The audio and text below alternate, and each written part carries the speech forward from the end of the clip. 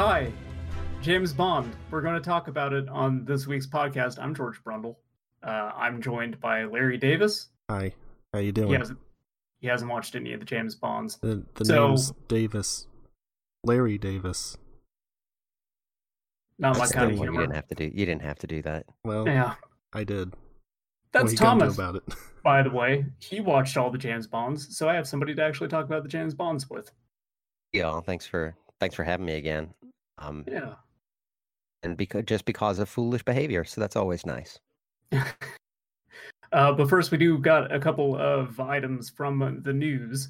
Last week, we talked about Naughty Dog and the whole leak concerning The Last of Us. That maybe wasn't a Naughty Dog employee that did that, it turns out. Oh, who was it? So I just saw this article from a website you might have heard of called IGN. Oh, no. And it says that The Last of Us Part 2 leak was instigated by hackers that found a security exploit in Naughty Dog's older games, according to multiple sources. Journalist Jason Schreier, who you also might have heard of, tweeted to say that a patch in an older Naughty Dog game inadvertently allowed access to the developer's servers, allowing hackers outside the company to access footage of devs playing a non-final build. Oops. Yeah. So That's this is weird. Yes, it is. He also claims that the initial hackers were not responsible for the leak, but that their method of entry to Naughty Dog servers was likely shared to those that disseminated the footage. Those leakers remain unknown publicly. So, yeah, that whole thing has gotten much weirder. Yeah, that's also kind of disappointing because I was cheering for the disgruntled employee. Yeah, that's what you want. It's what you really want, right? The guy that got screwed over. Yeah, exactly. Yeah, revenge. That's revenge. That's how I want every story to end. I mean, yeah, that's why we're here to talk about James Bond. That's right. The Naughty Dog employee hands over his PP7. Mm-hmm. But he goes on revenge anyway. The other news: what if there were more Twilights, Larry Davis? If Twilights? What if Stephenie Meyer came back to write a new book called Midnight Sun? That is just a rewrite of the first book, but from the vampire's perspective. Yeah, I think she already do that, or she started doing it like online, almost like a blog or something. I didn't read the article because I didn't actually care. I just saw this popped up and was like, "Oh, god damn it!" So I have opinions about Twilight. So I worked at Borders for like 5 years, the bookstore. And what's that? Got laid off. Right. Yeah, right. I got laid off right before they went bankrupt and shut the whole thing down. So I was lucky. I actually got severance pay. Pretty sweet. But I was there for, I think, the release of 2 of the Twilight books, maybe all 3. And so I got to see that sort of mania go. I'm a firm believer that if you're going to sell something, you should know about it. So I made an attempt on the first Twilight book. It is so reprehensibly badly written. I mean, really bad. I believe it. Can't read it if you're a sane person. I made an attempt on it. I quit. I hated it. They're wildly popular, right? And when they made the movies, I am convinced that at least Robert Pattinson and Kristen Stewart were just making fun of it the whole time. They do not care. There's very famously a scene in the third one where she like gives birth to a baby, and it's like some sort of horrible CG baby. Like Robert Pattinson like holds it up and just like stares directly down the barrel of the camera. And it's so obvious that he is mocking entire exercise. And it turned out afterwards that he's a great actor. So, oh yeah, I'm excited to see his turn as Batman in, I don't know, 2023 or whenever that movie comes out at this point. Yeah, I think it'll be good. Yeah, I saw one of the, I think like the first part of the last 2 movies because I worked at a movie theater at the time, and they needed someone to test out the D-Box seats, which is basically this: you sit in there and it vibrates and it twists you around and stuff. They for the Twilight film, for the Twilight films, they had that. Yeah, they did that for the Twilight films. I'm not sure which was more underwhelming, the way that my seat moved or the movie. Probably the seat, because I had no expectations for the actual movie. But there's a really good bit where Dakota Fanning is holding a obvious, like a fake dummy, like a baby doll, and looks at it and then just tosses it into a fire. And that is basically all I retained from that movie. What did the seat do when that happened? Did it like rumble? No, but God, it should have. The friend I was with, we actually got up and walked out of that and went to go see Skyfall. So Great. we made it probably about halfway into that thing, and then we're like, I don't know, what if we watched Javier Bardem pull his teeth out? That seems like that'd be a good time. Yeah. So Thomas, you went on this weird James Bond journey, and I do not understand how you picked the order to watch these movies in. So why don't you tell us a little bit about that? Yeah, so well, this whole thing got prompted by me wanting to see the new James Bond movie, which is now, God only knows, it's actually going to come out. And so I was like, well, I'm going to watch all the Daniel Craig ones in preparation for the new one. Right? And so I started there and I watched all the Daniel Craig ones. And then that movie's never going to come out. So I was like, well, what else is streaming? And at the time, only the Pierce Brosnan ones were streaming on Netflix. I was like, okay, well, I like the Pierce Brosnan ones. I'll watch the Pierce Brosnan ones. And so then I watched all of them. And I think on this podcast, maybe Timothy Dalton Bond was mentioned, or maybe just online somewhere. Yeah, it and was Larry here. was like, okay, I brought him up. Yeah, that's right. And you were like, you should watch him. He's the better Bond. And I was like, okay, cool. And so then I watched Timothy Dalton. Now I realized I've gone backwards for 3 actors. I was like, all right, well, here we go. And I went and watched all the Roger Moores, and then I combined Lazenby with Connery. So I watched those in order because Lazenby only did one, and I didn't want to figure out how I was going to do that. So I just combined him with Connery. So you didn't watch the movies backwards. You watched, like, you went through the Pierce Brosnan ones in order of Pierce Brosnan, then you went back to, okay. Yeah, it was Memento style, basically. That's right. Don't believe Lazenby's lies. Tattooed on your chest. Sure.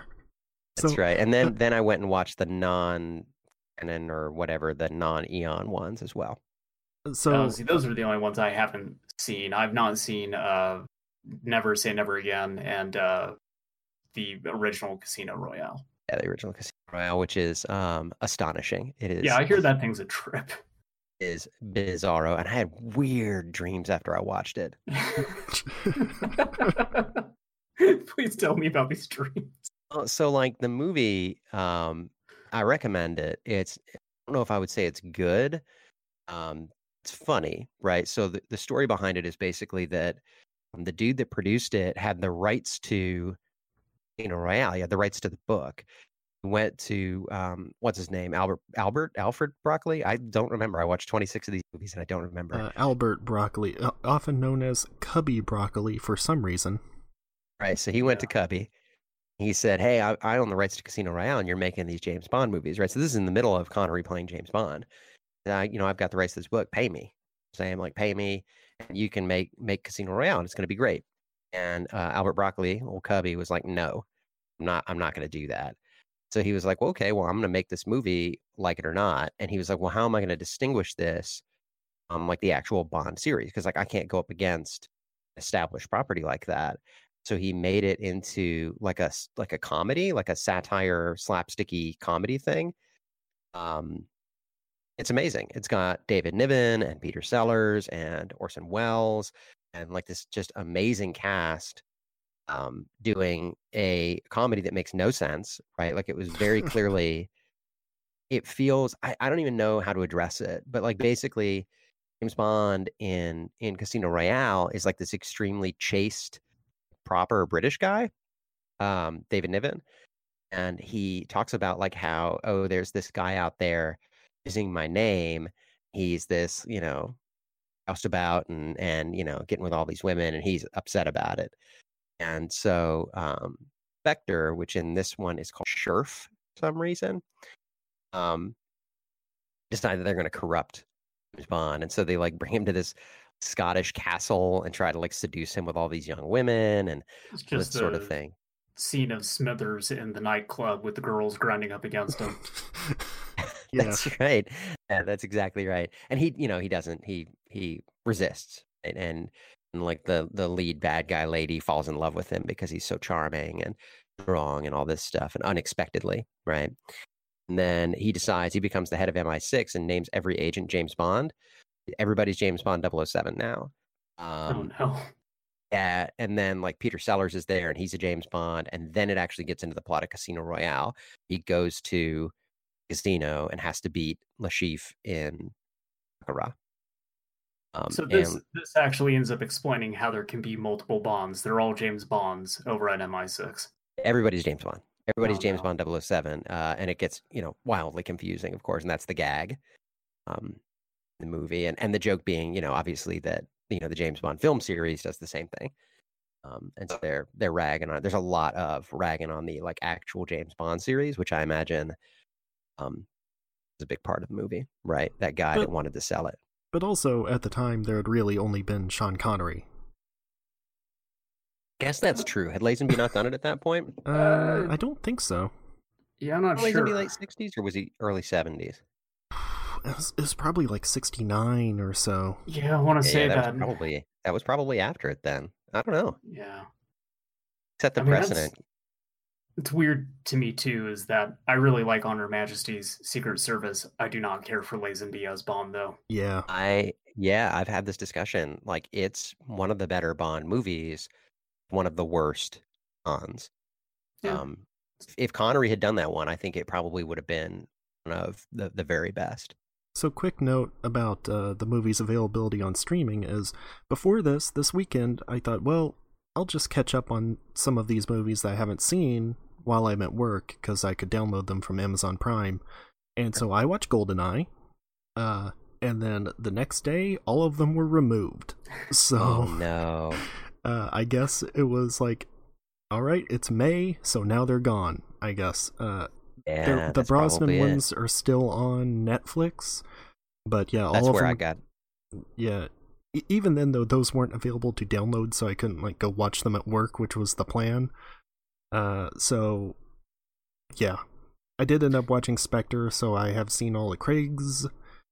But I was going to watch The Living Daylights because I haven't seen that one. I'd seen License to Kill, and I was going to maybe check out some of the Connerys that have been recommended to me, because my only other experience with Connery Bond is trying to watch Dr. No and giving up pretty quickly. Yeah, Dr. No, I think actually might be the latest appearance of a main villain in a James Bond movie, because that dude shows up like in the last 20 minutes. Yeah. I described that movie as being about watching Sean Connery walk across rooms. Or sit down and play solitaire for a period of time. That was a thrilling adventure with James Bond. Also a very bizarre opening credit sequence too, with the 3 blind mice. What was that about?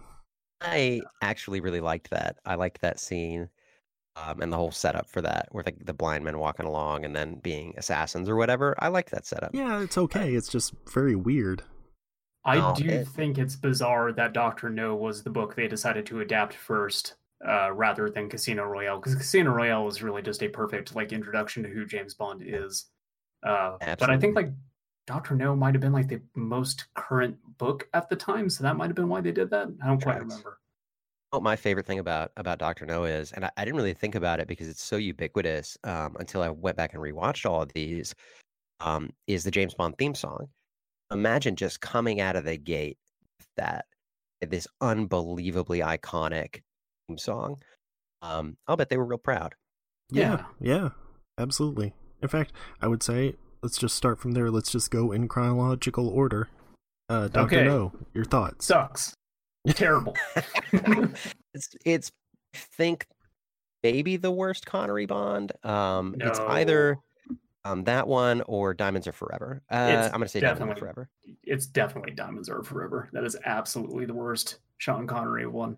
I would put Thunderball up there too, actually. No way. Thunderball is my favorite. We'll get into that. But Yeah, Dr. No is just an extremely slow start and a very lackluster introduction to who James Bond is and what he does. And like partly because it's the first one in this really long running franchise, but it really doesn't kind of like line up at all with what James Bond ends up becoming as a series, like as soon as the second movie. So I don't know, like Dr. No, you can kind of just like skip entirely. It's not really worth watching.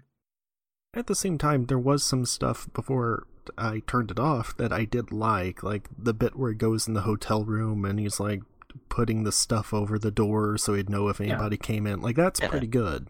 Yeah, that's all in the spy stuff. Yeah. But that's also all in From Russia with Love too, which I think is if you had to pick like a first James Bond movie and you were going with Connery specifically, like From Russia with Love is a really good starting point. I have that on VHS. Some weirdo sent it to me. That's one of the ones that is like, this is a spy movie, right? Like it feels very much, I don't know, maybe less Bond than Bond, right? It's not as, well, I mean, I guess it's still campy. Yeah, there's like that whole weird like Nazi hitman training camp thing. Yeah. Where they're just shooting rocket launchers and stuff. Right. Just right out in the open. Yeah, sure. And then like the whole way that Spectre meets at the start of that movie too, where he got like Blofeld up in this like this platform room with like the blinds halfway down so no one can see his face. And then like I think that's where the whole Dr. Evil dropping people through the floor thing comes from, actually. Yeah, absolutely. Yeah, because he kills one of his henchmen. Yeah, I think he electrocutes him in the chair. Yeah, something like that. And then I think he drops him out of the chair and the chair's like empty and smoking. Yeah, I think like after he kills the guy, he just disposes of him through the floor. Yeah, and then that's when Will Ferrell is like, I'm still alive, but I'm very badly hurt. Remember that? Exactly. Yeah. I mean, you got to think about that whole series based on very limited. I mean, Blofeld is not in every Bond movie. You know what I mean? Like he's in like 3 or 4, I guess. Something like that, yeah. And really disrespectfully dispatched by Roger Moore later in the series. God. Yeah. I was mad about it. I was a little mad about it. We can talk about the how and why of that too when we get there, because man, that is a story in itself. Yeah, Dr. No, I think old Honey Rider, Ursula Andress, I think is a great introduction to like the idea of a Bond girl. Also, speaking of just coming in real late at the movie, like she's also just like in the last act of that thing. She doesn't show up until they get to the island to confront Dr. No. Yeah. Gets with some other chick for a while. Yeah, that's right. And then just shoots her. Wait, does he shoot her? Oh, no, he shoots the guy. That's the whole thing with the playing solitaire thing, is he's waiting for the guy to come back in. That's right. Yeah. He doesn't. I don't think he kills her. I'm pretty sure she dies though. Before the end of that thing. She gets arrested. She gets arrested. Oh, right. Okay. Because she comes back before or after the murderer guy, after the assassin is killed, she comes back and he pretends he's going to call a taxi, I think. Or no, maybe that's before the assassin. He pretends he's going to call a taxi and it's actually the chief of police and she's arrested. See how much Dr. No I retained? It's all in the last part of the movie. The last like 30 minutes is all I've committed to memory of Dr. No. Other than that, it's the bit with the cyanide cigarettes and like the booby trapping the room and the solitaire, and that's it. In the room playing solitaire. Yeah. What's this about cyanide cigarettes? There's an early part where a chauffeur comes to pick up James Bond, but the chauffeur is an assassin sent by Dr. No. Bond figures it out and corners him, and the guy's just kind of like, hey, let me have one last cigarette. But he tries to bite into it because it's actually filled with cyanide. Oh. Okay. Yeah. I thought maybe it was a situation like in Breaking Bad. Oh. No. It's not. It's not anything like that. Well, why couldn't From Russia with Love. Why didn't they just make it poison and he would smoke it? At least it wouldn't, like, it would be less suspicious. Why didn't he naked snake this man? I don't know. Yeah, exactly. I want to point out Dr. No introduced the idea of a villain with sharks. Yes. Which is another theme throughout the James Bond series. Skiing and villains with sharks. Rear projection skiing. The fish in the tank that's just like it's magnified glass when they shot it so they look real big, and then they hand wave it by going like, yeah, I don't know, these fish are radiated. Oh, he says it's magnifying glass. He says that. Oh, he does? I thought that was like a filming thing and they were trying to make a point that the fish are radiated. Oh, I think that they probably only had that stock footage. And so they stuck that back there, and then they hand wave it by saying, I got my magnifying glass so I can see these fish really big. That makes sense. Goddamn Dr. No. From Russia with Love, which I think is actually probably my favorite Connery Bond. Just a really solid movie all around. Like, it is maybe the most grounded out of all the James Bond movies. Like, even knowing the stuff with Spectre at the start and the Nazi training camp, like, most of that movie is pretty grounded. Yeah, I think that's what I was saying earlier. Like, it feels, I don't want to say it feels less like a Bond movie, but it feels less like campy or whatever than like a Bond movie, because it's all about, like, it's a spy movie, right? Like, it's straight up a spy movie that could be without James Bond. It could be any kind of thing. Yeah. Does that make sense?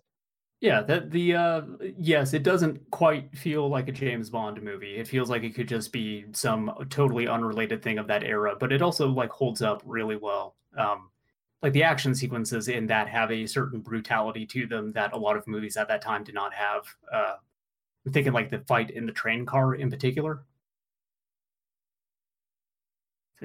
So sorry, I got drastically distracted. My 6-year-old walked up and asked me a question. Okay. You're talking about the action scenes in From Russia with Love that have a little bit more, more fight to them. Yeah, Bond is very scrappy in that movie. All the stuff on the train.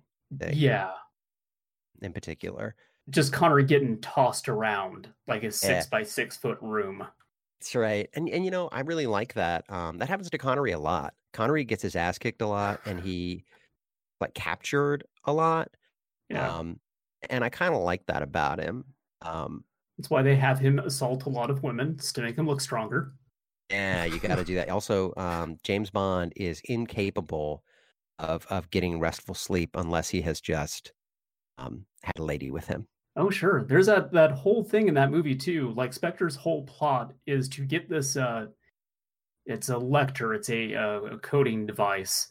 And they basically have Bond, like, Bond is picking it up for MI6, but they're trying to intercept it. And then they're also coming up with, like, this weird plot to, like, shame James Bond by, like, filming him having sex with a woman, which, like, when you see the way the rest of that series goes, James Bond doesn't give a fuck about that. Does not care at all. It's like trying to shame Dennis Reynolds that way. Like, come on. Yeah. Like, dude, James Bond would film himself having sex. Come on. It's so creepy because they're doing it through like a two-way mirror, and they've got these creepy like Russian dudes smoking cigarettes and stuff. Yeah, it's real good. It's like the beginning of Mission Impossible 1. He's just gonna pull a mask off. It's Tom Cruise.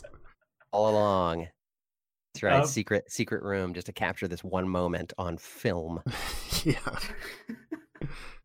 But this movie is also the first of the Bond movies to establish James Bond's theme, which is not the theme of the James Bond series, but like his personal theme that shows up during a few action sequences in some of the earlier films, which actually got pretty much copied wholesale for Evangelion.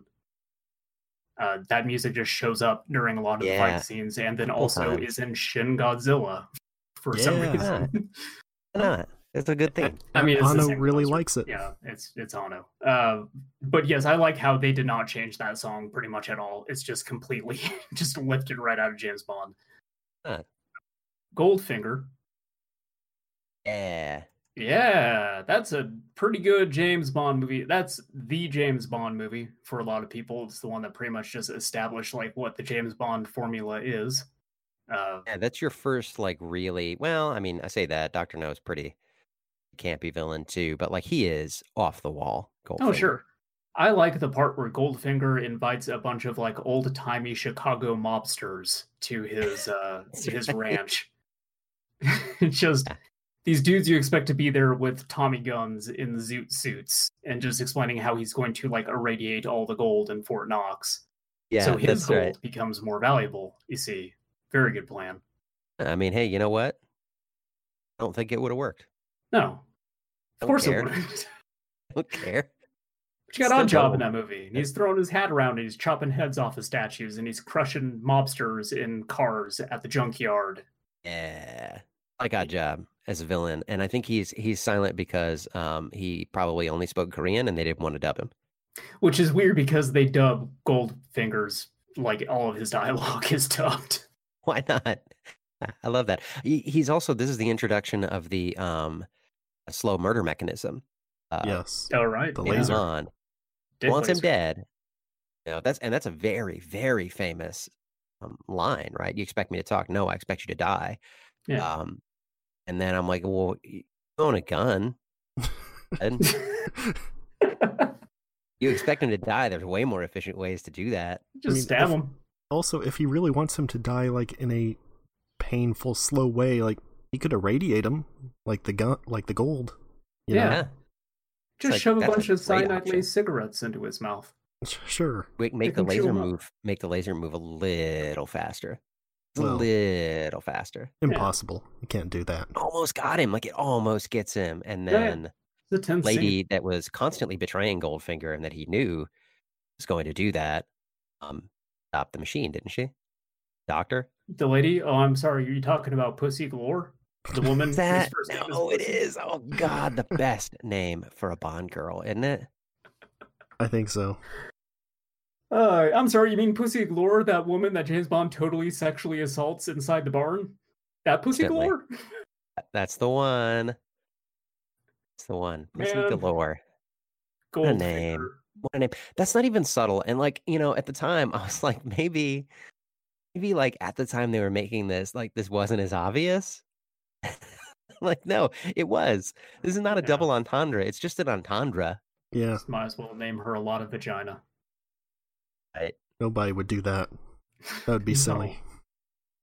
Yeah, that Goldfinger's like, I like Goldfinger quite a bit. Like I think that is probably my second favorite of the Connery Bonds. Like it's that and From Russia with Love. It's up there, yeah. I mean, it's a really when I think of Goldfinger, I think of like iconic. So much of that stuff is people think of when they think of James Bond. You know, again, the laser scene, I expect you to die, the Pussy Galore as a name. And even if they haven't seen that movie, they know, Pussy Galore, the Bond girl. Yeah. And Goldfinger as like an absurd villain. People know Odd Job. I think a lot of that stuff is just really iconic in the Bond series. I remember Odd Job from the GoldenEye game, where for some reason he's very short, which makes no sense because he is taller than Sean Connery. He is impossible to kill because you had to point down, you had to point your gun down. Yeah. Whenever we played multiplayer, no Odd Job. That was a rule. Slappers only. Thunderball, the movie that you like. I don't care for it. Here Explain we go. Yourself. Debate of the century. I like Thunderball. The actress that plays. I don't know. I think that the actress that's the supposed to be what Largo's what did she call him? Her sponsor or something like that. I think so. Yeah. Whatever reason, they didn't want to like call out that they had some sort of like relationship. You get the absolutely absurd jetpack at the beginning that looks like it's made out of that. I want to talk about that real quick because this is my issue with Thunderball. Is the opening to that thing is at that point the most absurd thing in James Bond, still probably one of the most absurd things in James Bond. James Bond is having a mock funeral for himself, which is not going to be the last time that happens in the series. Happens like at least 5 more times. And this is to like lure someone into a false sense of security about James Bond being dead. This person attended his funeral dressed as a woman. And so Bond just shows up in this guy's study and just starts beating up this dude in drag. And then like, is that the first one? Or is that movie? Yeah, that's Thunderball. He then, like, when he kills him, just takes like a vase of flowers and just dumps the flowers out on this dude's corpse. And then when he gets out of there, just hops into a jetpack to fly like 2 blocks away to his car. I don't even know if it's 2 blocks. It's like the like car's waiting right outside. Yeah, and then across the street. And then he gets in there and he's already got dudes like right on his ass. And then I think he like pumps a bunch of like tar or something out onto the street and Yeah, drives that's away. right. It's an oil slick. And it's like, yo, this movie's going to be badass. And then the next following like 2.5 hours are some of the dullest things I've ever seen in a James Bond movie. I like the whole like the secret plot of like stealing the nuclear weapons and all that stuff. And then the guy that plays the pilot, that like they like steal the face of the pilot and like, you know, surgically alter him so he looks exactly like him and all that stuff. Yeah. That guy looks remarkably like Javier Bardem in a lot of that movie. And it's just like when he's sitting in the and all this stuff, and I am amazed by that. And I don't know why that is a thing that I like, but it is. I was like, hey, it's Javier Bardem. This version of this story doesn't have James Bond throwing his pee-pee on somebody, so No, that does not happen. My input on Thunderball is that I had only seen the intro and the bit where he's on a beach and like leans over and casually harpoons a guy. Yeah. And so I was under the impression that this movie must be great. And apparently no, because Thomas is the first person I've ever heard that has liked it. There are great moments in that movie. Like that bit with the harpoon is actually like, I can't remember if it's punctuated by or if it comes after. Like there's a bit where he's telling this woman that like somebody important to her, I think it's her brother, has died. And, that's that scene right before he harpoons the guy. And he gets shaken up by this and puts his like glasses on to try to hide that it's actually getting to him. And like that's a really good character moment for James Bond. And then he totally just casually harpoons a dude. And says something like "stick around" or something like that. He has a quip. Let off some steam, Bennett. But then, like, the whole like final fight sequence in this thing is like a bunch of dudes underwater, very slowly, kind of tussling with each other, and it does suck, and it gets really confusing as to who is who. Oh yeah, and then this is like intercut with James Bond actually fighting Largo on the boat itself, where they for some reason decided to like speed up all the footage to make it seem punchier, but instead it looks like a goddamn cartoon. Like them just wailing on each other and then like frantically steering this boat around so it doesn't crash into anything. That's right. Yeah, the boat driving itself is, I think, the part that's the most sped up, isn't it? Did they actually speed up the fight too? They sped up portions of that fight, but the boat itself is like they really ramped up the speed on that.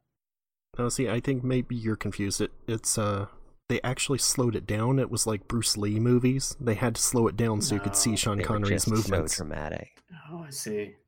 Sean Connery's imperceptible to the naked eye unless you slow him down. Sean Connery, famous for the 1-inch punch.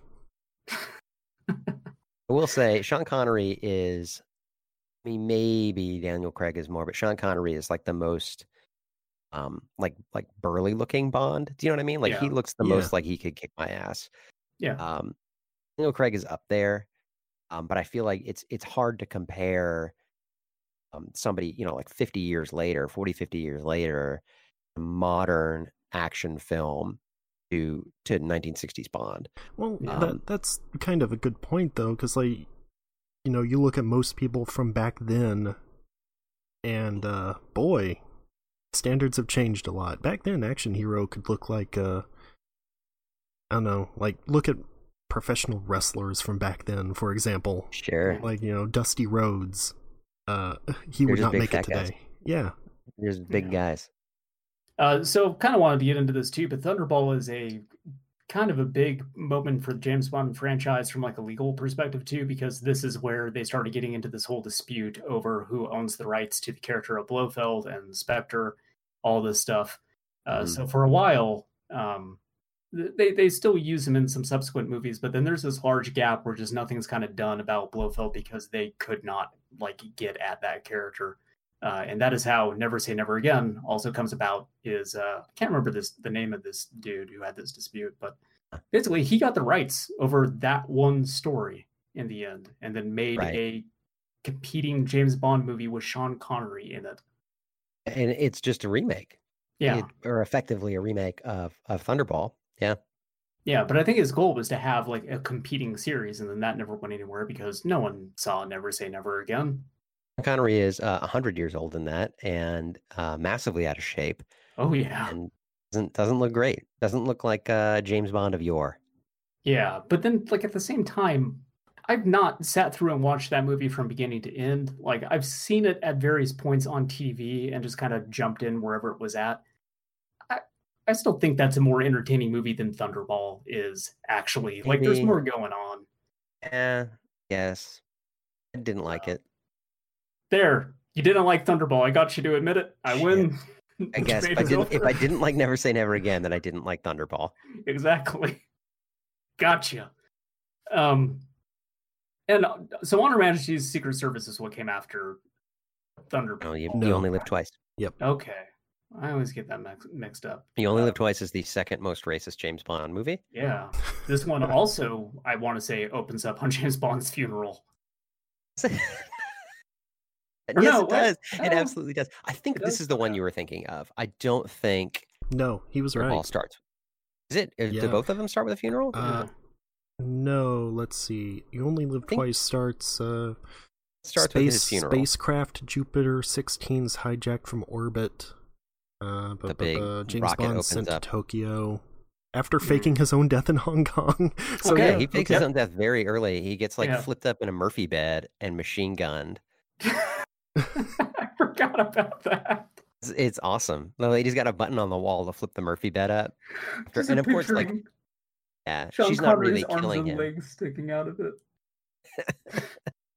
Bunch of blood pooling on the ground. Oh, here's the mistake with Thunderball. You were kind of correct. James Bond was attending the funeral of a Spectre operative who was disguised as his own widow, but Bond identifies him. Oh, so it wasn't Bond. That's right. That's the guy dressed as a lady. I swear to God, he fakes his own death though at other points in the series. Like, it's not just a one and done thing. It definitely happens later. I mean, Daniel Craig does it. Yeah. Yeah.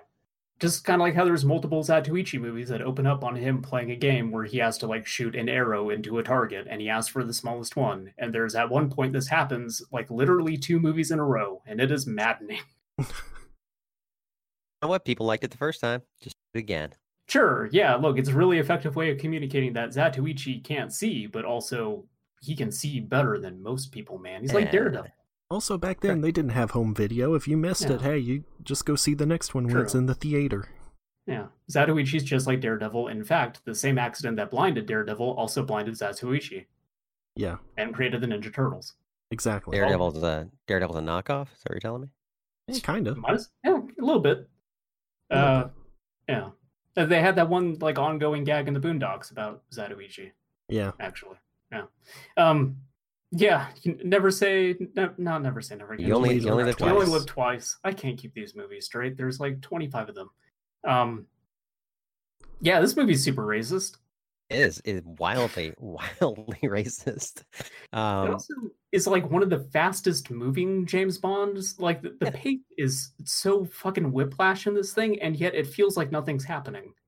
No, what I hate about You Only Live Twice, the entire beginning, it's really unclear like what anybody's motivation is. Like especially what's his name, Tiger.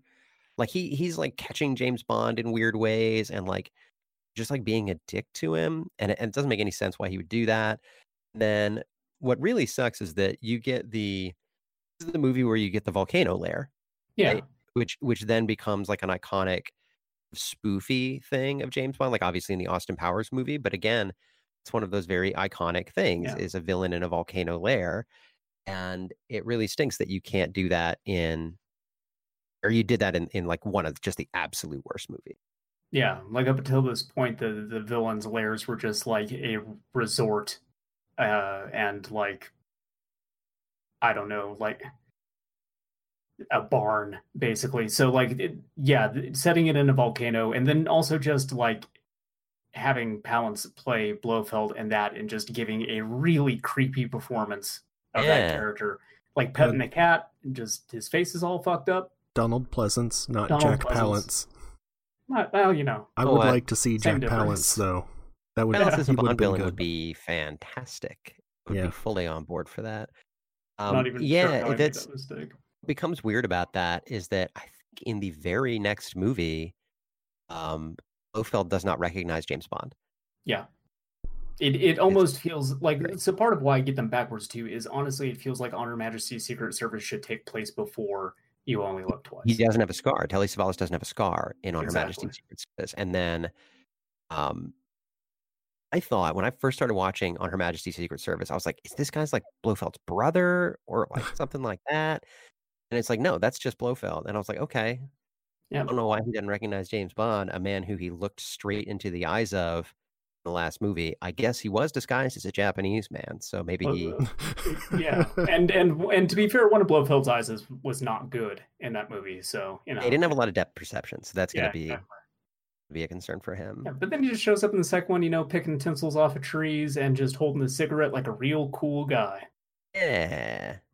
I really like the way he holds his cigarette in that thing. It is weird, but also very cool. But yeah, like the whole bit with James Bond dressing up as a Japanese guy. It's horrible. They like stick a monolid his eyes. Yeah. Dye his hair and like give him a haircut. This is all happening in like a really weird, like sterile room that looks like it came out of like Electroma or something. And it's like some kind of elaborate surgery, and they're just like sticking a plastic eyelid on him and dyeing his hair. Like, oh no, here's the fake mole. Like, okay. They make him go through a wedding. He uses disguise for like a day. It also it doesn't even look like a Japanese man, is my favorite part of this. It's just like we kind of made Sean Connery look a little bit more ugly. Yeah, we dyed Sean Connery's hair and gave him a bad haircut. Yeah. Now he's Japanese. Like, no one will know. No one will be the wiser. Yeah, and I don't even remember what the point of that even was. Like, I guess it was to get into the town that was like near the volcano, but like he's only in it for like 20 minutes. A day. Yeah, that's right. He uses that disguise, get on a boat, I think, undetected, and get into the village. He's wearing like a big hat and like scrunched up, and it's like, although he could have just done that, he didn't have to literally get married in order to disguise. He could have pretended she was his wife. He does in other films. But no, he literally actually got married to a Japanese lady. God. Awesome. Yeah. It's terrible. Living the dream. Ride he rides the tiny helicopter in this one, which is another fun James Bond thing. Isn't he just like reading a Playboy in a hallway at some point in that movie too? He just whips out like a porno mag and is just reading it and then just like tosses it away or something. I don't know. That movie's weird. It's weird. On Her Majesty's Secret Service is also weird because Sean Connery looks real different in that movie. It's weird. All ability of acting has left him. Yeah, it's awesome. I love in the very beginning, he just looks straight into the camera like some kind of idiot and says that the last guy didn't have to deal with, I don't know, a fight on a beach, I guess. Yeah. Last guy didn't have to deal with this. And then, you get hit by the intro. This is the first James Bond movie to take place in a ski resort, which is also a location that the series revisits a lot. Yeah. All green screen, too. So it's not like, oh, Roger Moore loves skiing. Nope, he's not skiing. But I really like the look of Blofeld's base in this. It's just like way, way, way high up in this mountain and just has this really kind of cool, like late 60s, early 70s kind of look to it. Which Telly Savalas is my favorite Blofeld. I really like him. Even though his plan is incredibly dumb. It's just, I got a bunch of women here and I'm hypnotizing them while they sleep. So they like, I don't know, fried chicken or something. They are sexy ladies that are going to enjoy foods that they don't like previously. Yeah. And that's going to get rid of their allergies. But in fact, what he's doing, getting them to expose the world to a disease that will kill a certain species of animal, then threaten to do it again. That's right. It's the longest walk to a villain's main plan in a James Bond movie, and it makes no sense at all. And like the foundation of it is, just like, I don't know, I got these women sleeping in this room and I put a strobe light on and I'm talking to them while they sleep and now they like foods they don't like. So it just like ridiculous. Well, also, isn't the whole thing that he's trying to blackmail the world to pardon him or something? Yes. He wants them to forgive him for his past crimes. And he wants to be Duke or whatever, Duke Blofeld. Yeah. Like that. Yeah. It's the whole conceit is that Bond is like this chaste, and I think they imply that he is gay. Right? Like the ladies are like, oh, I get it. He doesn't like women when their first dinner. then when he visits the ladies in their rooms, like, oh, I thought you didn't like women. And he's like, no, you're so special. That's why, because you're so beautiful. Yeah. Then he falls in love with one of them, which is a major point in this movie, that he ultimately gets married and decides yes, to God, be a what good an boy. incredible ending. Oh my God. Yeah, so like, for as bizarre as Blofeld is for this entire movie, like to the point he really seems unhinged, but the performance that Telly gives him makes him seem very grounded and suave, and it's kind of just weird in itself. But yeah, like the movie just ends with him driving up in a car and just fucking shooting, just dumping into James Bond's car. It's amazing. He doesn't get caught. There's no consequences. He just straight up drive-by shoots James Bond. Yeah. And murders his wife. Spoilers for a movie that came out, I can't even remember how long ago, 40 years ago or whatever, 50 years ago. Yeah, it's astonishing. That last line of "now we have all the time in the world" is like actually like a good, genuine gut punch at the end of that movie. Yeah, that's right. Yeah, he is really, really, and you know what they mention in later Bond movies, that he was married once. Yeah. Which I think that happens. It happens in the Roger Moore movies. I want to say it happened in the Daniel Craig movies that they mention it. I think it does. Yeah. Either him after the Vesper thing, or like when he meets Vesper in Casino Royale. I remember them sitting on the beach, which was, I think, the third time that movie should have ended. And I think they mentioned that he was married once. Mm-hmm. You were going to say something, Larry? Oh, yeah, I was going to say it's kind of a waste of Diana Rigg, though. Like, she's great, would have been great as a recurring character, but, you know, what are you going to do? Yeah. You're going to murder her with a machine gun. Yeah. On Her Majesty's Secret Service, though, really good movie. Worst Bond. Well, actually, no, not the worst Bond, but pretty close to being the worst Bond. Okay, go ahead and tell me who's your worst Bond. Yeah, it's Roger Moore.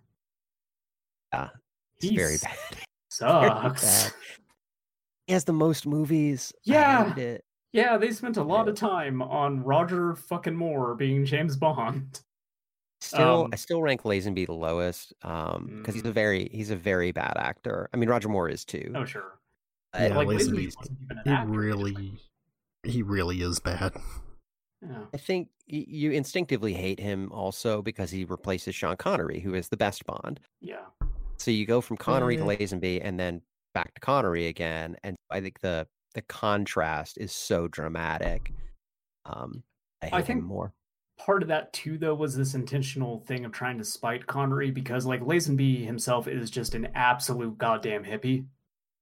Right. And so I think that might have been part of it. Like, okay, we don't want to pay you more. You're replaceable. Also, we will replace you with a fucking hippie. Yeah. Somebody that is totally, totally different. Yeah. But hey, guess what? Sean Connery got more money and then came back for one of the worst James Bond movies. Definitely the worst Sean Connery movie. And they paid him a lot. Like, it was... Yes. Oh, wouldn't you? Like, probably the highest paid actor ever at that point. Yeah. Needed him to come back. It was too... Lazenby was so bad. What are your other options, right? You got to beg. Yeah. Man, Diamonds Are Forever. Just as much as You Only Live Twice has a real problem with Asian people, Diamonds Are Forever seems to have a problem with gay people in particular, because you got like that main henchman duo that are just like hysterically gay. That's right. Yeah, they're always holding hands, and they Mr. Somebody and Mr. Somebody. They never say their first names. Yeah, but isn't John Glover playing him? I think. Crispin's dad. I think so. Yes. But I do know they had that bit, like they show up at the very, very end on that boat, and like James Bond, I can't remember what he does. Essentially, gives the guy a wedgie, and he's like, "Ooh." Oh, it's Bruce. Does that happen? But they show up on the. Is it on the boat at the end when the guy gets set on fire and stuff? Yeah, they show up at the very end. It's like a yacht or something. Yeah, they're kind of in there throughout the movie. There's of course the scene where James Bond is just beating the shit out of two women in a pool. Because, of course, that's right. It's so funny. Las Vegas police show up and they're just like, what's going on here? Do we need to make an arrest? And then Jimmy Dean shows up. Yeah. You got Blofeld in drag at some point during this. Yep. Also, third actor now to play Blofeld, just really whipping through him. Yep. Actually, fourth technically, because you see him in Diamonds Are Forever. Not Jesus, From Russia with Love, and you see him in Thunderball, but you don't see his face. But See his it's a face, different yeah. dude. Actually, the guy who played him there was the guy who played the. He was in Doctor No. He was the guy who like had to put the spider in James Bond's room. He was the one that James Bond shot after playing Solitaire. Oh. Huh. Yeah. Fun fact. Yeah. Little bit of James Bond trivia I for would you. just like to apologize to John Glover from Gremlins 2. I was confusing him with Bruce Glover. So it was Bruce Glover. Bruce Glover. Crispin's dad. And I was looking that up as well because I wanted to know who it was. The other guy is a jazz musician. His name was Putter Smith. That was the guy with the actual hair. The tall guy. Putter. It's a good name. Yeah.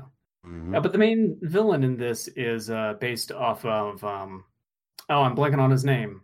Who's the guy that The Aviator is about? Oh, Howard Hughes? Hughes. Yeah, because he's just shut in all the time. Blofeld refuses to leave his penthouse, which is why when he does eventually leave, he does so in drag, so nobody can recognize him.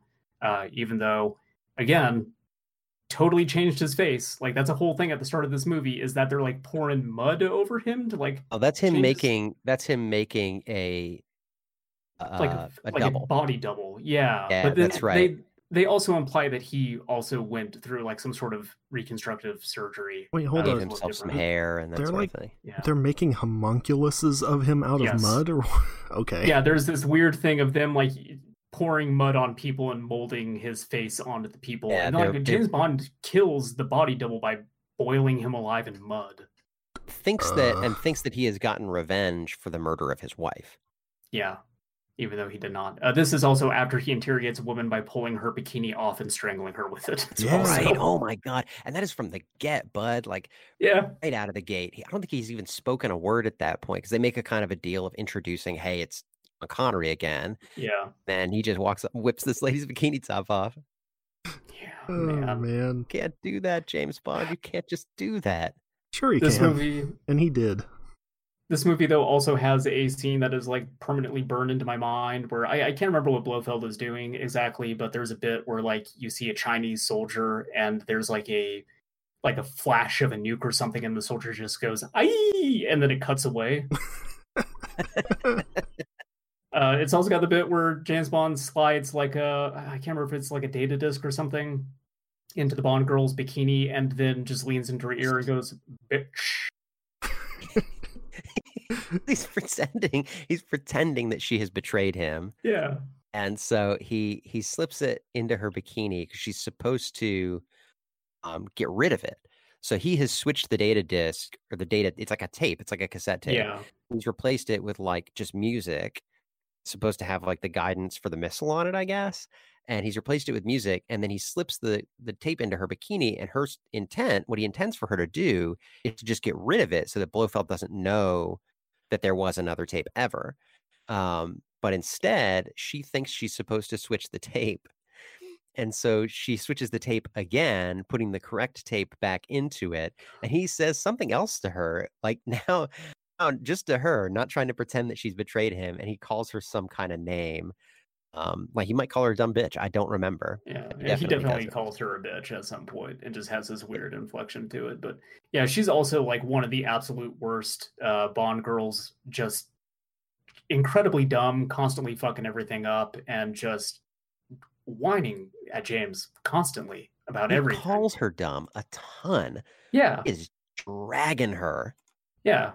Like, look, I get that in the movie it's probably because it has a problem with women, but also she's pretty dumb. She's pretty dumb.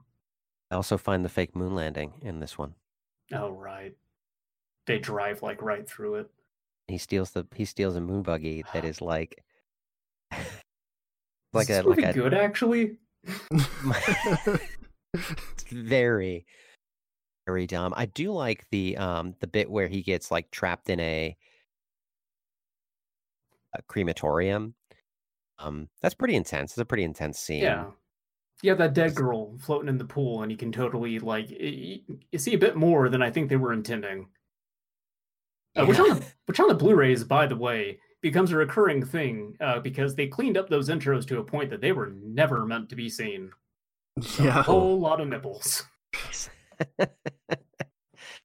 I'm curious about, this is another one where Blofeld's plan is pretty bizarre, where he sells a bunch of diamonds to make a laser, and like I don't think that's how lasers work. I'm not sure, but I don't think you make like a big shield out of diamonds. I mean, wasn't that Mr. Freeze's plan? Was he stole all the diamonds from Gotham so he could make a giant freezing laser? Sure. So he's basically Blofeld. I mean, Yeah, exactly. Like the scientist that was with Blofeld that like helped him make the satellite, like his goal was just nuclear disarmament. And so he's like, yeah, like I'm gonna do that. It's gonna be great. And then Blofeld is like, yeah, no, we're doing it. Don't worry. We've just got to threaten to blow up a city to take care of this. No big deal. And the scientist's like, okay, and sits back down. And then he's like, hey, they're all attacking us. I thought you said nobody was gonna attack us. And he's like, no, it's good. We're just gonna blow up Washington, D.C. and it's gonna solve all our problems. Don't worry about it. Like I was like, okay. As long as we get rid of all the nukes. He's like, okay. He's nervous about it, but Blofeld just keeps telling him to sit down. He's like, no, all right, I'll do that. so we're through the Sean Connerys. Best one, worst one, Thomas. The worst one, no question, is Diamonds Are Forever. Agreed. I am pro Thunderball, I think. I know, yeah, you're not a fan of that. No, it's your choice. It's fine. Like, I mean, it would be Goldfinger, right? Would be the other.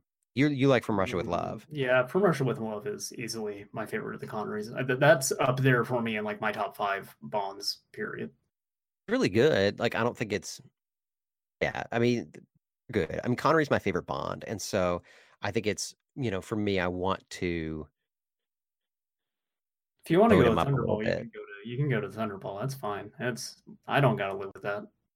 Also, think, like I said, I think Goldfinger too. The sort of iconic car is Goldfinger as well. Like so much of that stuff is like really iconic Bond. Yeah. The Aston Martin debuts in that, which I got to see in person. It was pretty sweet. I went to a spy museum in New York. It's like an interactive thing called Spyscape. It's pretty cool.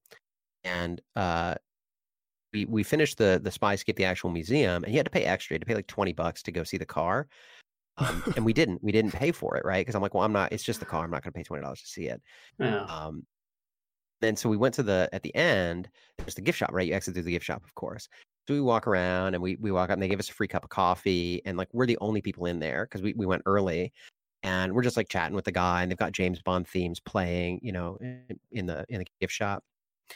And we're like, all right, we'll see you later. And we start walking and there's an exit sign. So we start walking towards the exit and we're just walking along. It's this really long hallway, nobody in it. And I'm like, well, I don't know what this is. And there's a door at the end.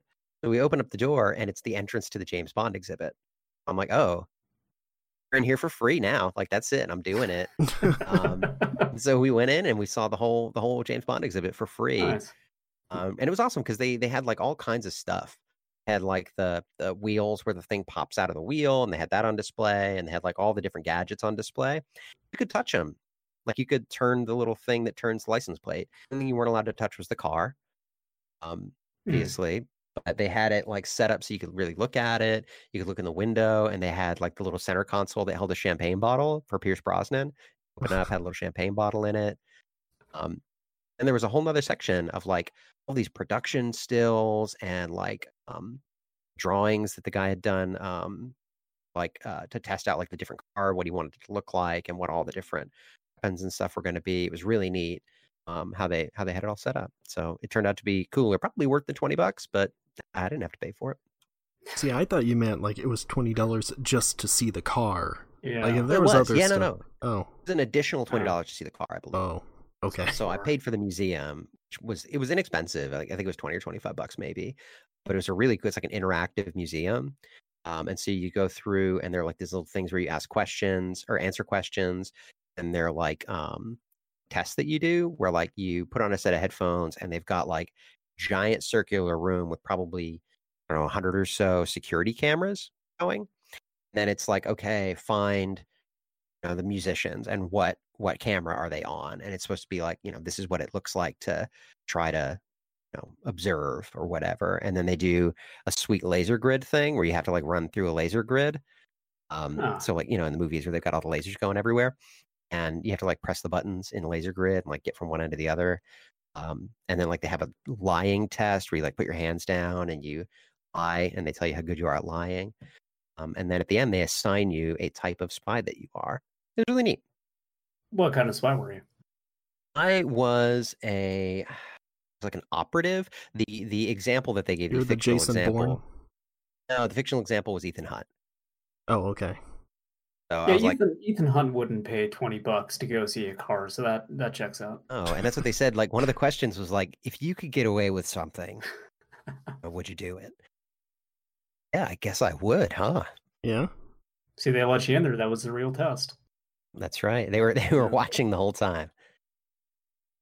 So we got a lot of Roger Moore movies that we got to get through. Into the Dark Ages, an hour in. Yes. Here we go. All right.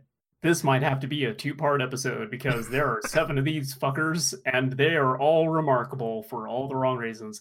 Live and Let Die. And we should make this a 2-week thing. Just come back next week for the ones after Moore. Yeah, I was going to say, let's get through the Modern. We'll come back next week. The start of Modern Bond. So this movie opens up on basically, so real popular meme right now is a bunch of guys just dancing with a casket on their shoulders. That's basically the intro to this movie. Yeah. This is, I think is probably the most racist James Bond movie.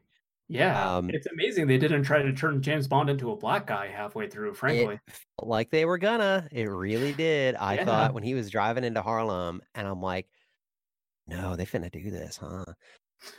And it is so racist. I mean, from the get, and I was just like, I don't know how many minutes I was into the film, and I said out loud, oh no. What sucks is I think this is objectively the best theme song. James Bond movie. And the introduction to Roger Moore as Bond. Yeah, isn't it just like him in his apartment or something like that? He has to like hurry a woman out of there. Yeah, I don't know. Okay. It's all right. Great. It's just the intro to this movie though, with the whole like funeral procession thing, and then also that intro music is really, really good, and then the movie just dives off of a sheer cliff. Straight down. Horrible. Just straight into racism. This is also the movie that introduces us to oh god, what is his name? The sheriff. Oh yeah. Pepper. Yeah, Sheriff Pepper, who is a recurring character in the Roger Moore Bonds. They thought that this guy was just so good, he had to be back multiple times. J.W. Pepper, you ain't gonna get away from me. Oh, Jesus fucking Christ. Sucks. This is also the one, though, where he drives off that bridge and the car does the corkscrew and then has a slide whistle, right? Or is that... Okay. I think that's correct. Jesus. So bad, bro. It's so bad. Jesus Christ. He does the thing where he, like, jumps across the crocodiles, too. He runs across the top of the crocodiles because they put him out in the middle of the crocodile pit and like throw a bunch of chicken around him. It's what you do down in Louisiana when you want to hide a body. Just dump a bunch of chicken breasts on the dude and let the crocs have at him. They probably should have shot him. Then let the crocs have him. I don't know. I mean, if they had like a giant laser or something, could use that. That would have done it. Yeah. Slowly tied you to this bed, and we're slowly hoisting a crocodile down to you. This is the one with Jane Seymour in it, right? Or is that Man with the Golden Gun? Okay, that's this one. Where she's the like the tarot card lady. God, sure. I don't know. Kananga, who believes like seriously in hoodoo or voodoo or whatever else. What if every black character in this were like a caricature of black people? Like, what if they were super servile or were way into voodoo stuff?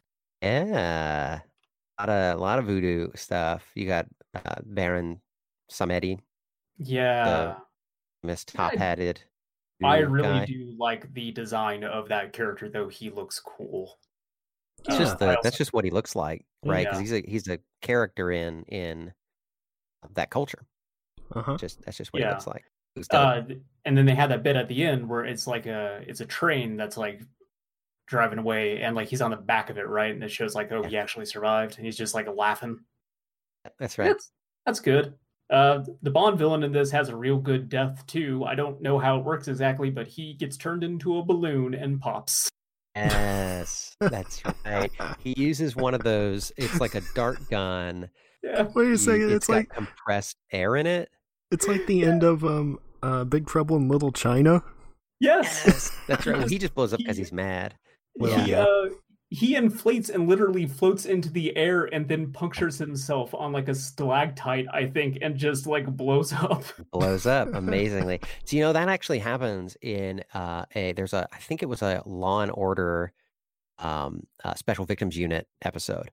They have the exploding shark gun. And so when he brought it out, I was like, oh yeah, it's a real thing. You got an exploding shark gun, at least according to this Law and Order, because they couldn't figure out in Law and Order like what the guy he blew up or whatever. That sounds like just one of the things like Ice-T Bot would say, like, we found him behind a dumpster strung out on exploding shotgun. That's right. That's right. This is also something that like I think Larry has showed you this, and I had showed Larry this prior. But when these movies ended up on YouTube, they all had these thumbnails whipped up, and the picture of Roger Moore in this is absolutely not Roger Moore. It doesn't look a That's some single handsome thing guy. like him. Yeah, this is like a wax dummy that somebody made of a totally different actor. And I say we use that as the thumbnail for this episode so everyone can appreciate not Roger Moore. Okay, fine. Look, you keep dictating what thumbnails for me to use. Last time You're it was welcome. Tiny Robert Picardo. Right. So yeah, sure, why not? Look, I'm the one who drew the thumbnail that we use for most of these episodes, Yeah, so okay. I am the You get to make the call. Look, Larry has a lot of authority on this podcast, but the one thing he has no control over is the thumbnails. That's right. Also, I was going to mention this movie that the bad guy owns a bunch of soul food restaurants. Right. This movie sucks so much. Oh my god. It's really very bad, and they stuck with it. They stood by their man. Yes, they did. That's how desperate they were. If it had been like, if this had been the movie Lazenby was involved in, they would have just like stopped production a quarter of the way through and just started over. Just give up on that. It's really, really, really. Yeah, man. With Golden Gun? Man with the Golden Gun is a much better movie, although I still struggle with whether or not it's just better inherently or because it comes right after. I will say my favorite thing about Man with the Golden Gun is that it opens with an incredibly dramatic reveal that Scaramanga has 3 nipples. Yes. I mean, it is dramatic. There's dramatic music and a whole thing about revealing that a man has 3 nipples. And having never seen the movie, I was like, oh man, I hope that's plot relevant. And buddy, it sure is. It sure is. Yeah, you get some payoff for that. Yeah, and I was so pleased when I saw that. Some other things about Scaramanga is he charges $1 million a shot, and he always has to have sex with a pretty lady before he does a murder. Is that part of the rules for Scaramanga, or part of the rules for Scaramanga? He must have sex with a pretty lady. And hey, you know what? If you're the best, you're the best. Yeah, no, he is extremely straight, and he needs everybody to know this. That's right. He's got a fun assistant though. I'm blanking on the character names. The dude from Fantasy Island though, and also Great man. And he is fucking fantastic in this movie. He is just really, really good in pretty much everything that he is in. And I like him a lot here. Scaramanga also has a flying car, by the way. Almost forgot about that. Don't know how it is. And it's bucks. It's literally just a car with wings on it. And it's wings. It's amazing. It worked. He flew in the car. So, Yeah, you did. Also, I'm going to come right out and say it. This is a controversial opinion. The Golden Gun looks stupid. Oh, it does. Yeah. Yeah, it's really bad. Well, it's because it's in pieces with one bullet. Yeah. It's like that. It's like that SNL Kylo Ren bit where they're just like, it looks like somebody, like a baby, made that. Like somebody's going to get hurt. Yeah. Like it looks like that gun should just blow up in his hands every time he tries to take a shot. The thing is, okay, so this is a weird reference. Do you know any of the characters from Kinnikuman or Ultimate Muscle? No, not really. Okay, well, there's a guy named Sunshine, and he's like a big orange or like yellow brick guy. And so that's basically just like, I imagine him being a transformer and he turns into the golden gun, because that's what it looks like. Or there's like a really old anime character, I think what Sunshine's actually a parody of, called like Gold Lighter or something. Like he's literally a gold lighter. Okay. Okay. So yeah, that's what the golden gun reminds me of. Anyway, carry on. Real quickly, I pulled up the wiki for Francisco Scaramanga because I was just genuinely curious about some things for him. And you mentioned that he's incredibly straight because he sleeps with a lady every time. But I wanna just read this real quick. So M has a profile for, and this is in the novel, not in the film, has a profile of Scaramanga's background and psyche. This is just straight from the wiki. Among other things, the profile claims that Scaramanga might be a latent homosexual since he cannot whistle, based on the popular but unfounded theory that a man who cannot whistle has homosexual tendencies. I've heard of that before. I've never heard of that, and that is bizarro. Yes, it is. I can't whistle and have learned something about myself today on this podcast. You know, I can whistle literally any tune because I played trumpet for a long time, and that's you can whistle anything if you play the trumpet, and that means I'm incredibly straight. Yeah, I mean, you also have a kid, so well, I mean that doesn't. I assumed you were at least a little bit straight. I could not whistle at all until maybe a few months ago when I just like started practicing at work because I had nothing else to do, and so now I'm straight. Yeah, there you go. I can't believe you were gay that nice little change, little change of pace. Yeah. You just decided to be straight. That's how that works. That's right. You just whistled one day. Uh-huh. That's actually something that is a very recurring theme in James Bond villains. So I was like only half joking when I said it, but in a lot of Fleming's books, there is some implication that the villain is gay or bisexual, because to Fleming, that is a sign of villainy. Yeah, I mean, it was scary. It was unknown. Oh, like, sure. You know, you don't want those kind of weirdos around, right? Yeah. Also, you know, maybe Fleming was working through some personal stuff at the time. I can say that because he's dead. That fucker ain't going to do anything to me. That's right. What's he going to do? Yeah. Rot is what he's going to do. That dude wrote Live and Let Die. So I don't give a fuck about him. Man with the Golden Gun, though, is very good. Also has one of my favorite James Bond bases. Like Scaramanga's whole thing is just that he gets a real thrill out of killing dudes, but he wants a challenge. So James Bond presents like he views himself as being James Bond's opposite in a lot of ways. And so he wants to get him back to his island and just have a shot at murdering him, like have a good old duel. Like to the point that like the villain that they prop up in the first half of the movie, he just like kills. He's like, whatever. I don't care about your plan. I just want to fight James Bond. And Scaramanga also, he also have sharks? I don't know if he has sharks. No, I'm thinking of dude from Thunderball. I'm thinking of Largo had sharks. Yeah, easy mistake. I mean, they're both on islands or whatever. Yeah, I was gonna say Golden Gun is like. He's got a whole island. There's got to be sharks around there somewhere. There's definitely sharks around there. Sure, yeah. Does he have he has a laser? Yeah, like that's part of the whole like the Solex thing. That's right. Because like that's weird because that whole thing is like it matters for blowing up his base at the end of the movie, but like honestly, Scaramanga's whole thing is just wanting to fight James Bond. So like the Solex stuff seems pretty like incidental, I guess. Like it doesn't feel like it has the weight that it maybe should. But the actual final fight in this movie, I meant to look up the character's name, and I forgot to do that. Who was it? What was his name? What's his deal? Scaramanga. It's Scaramanga's henchman, Knick-Knack. That's what it is. Oh.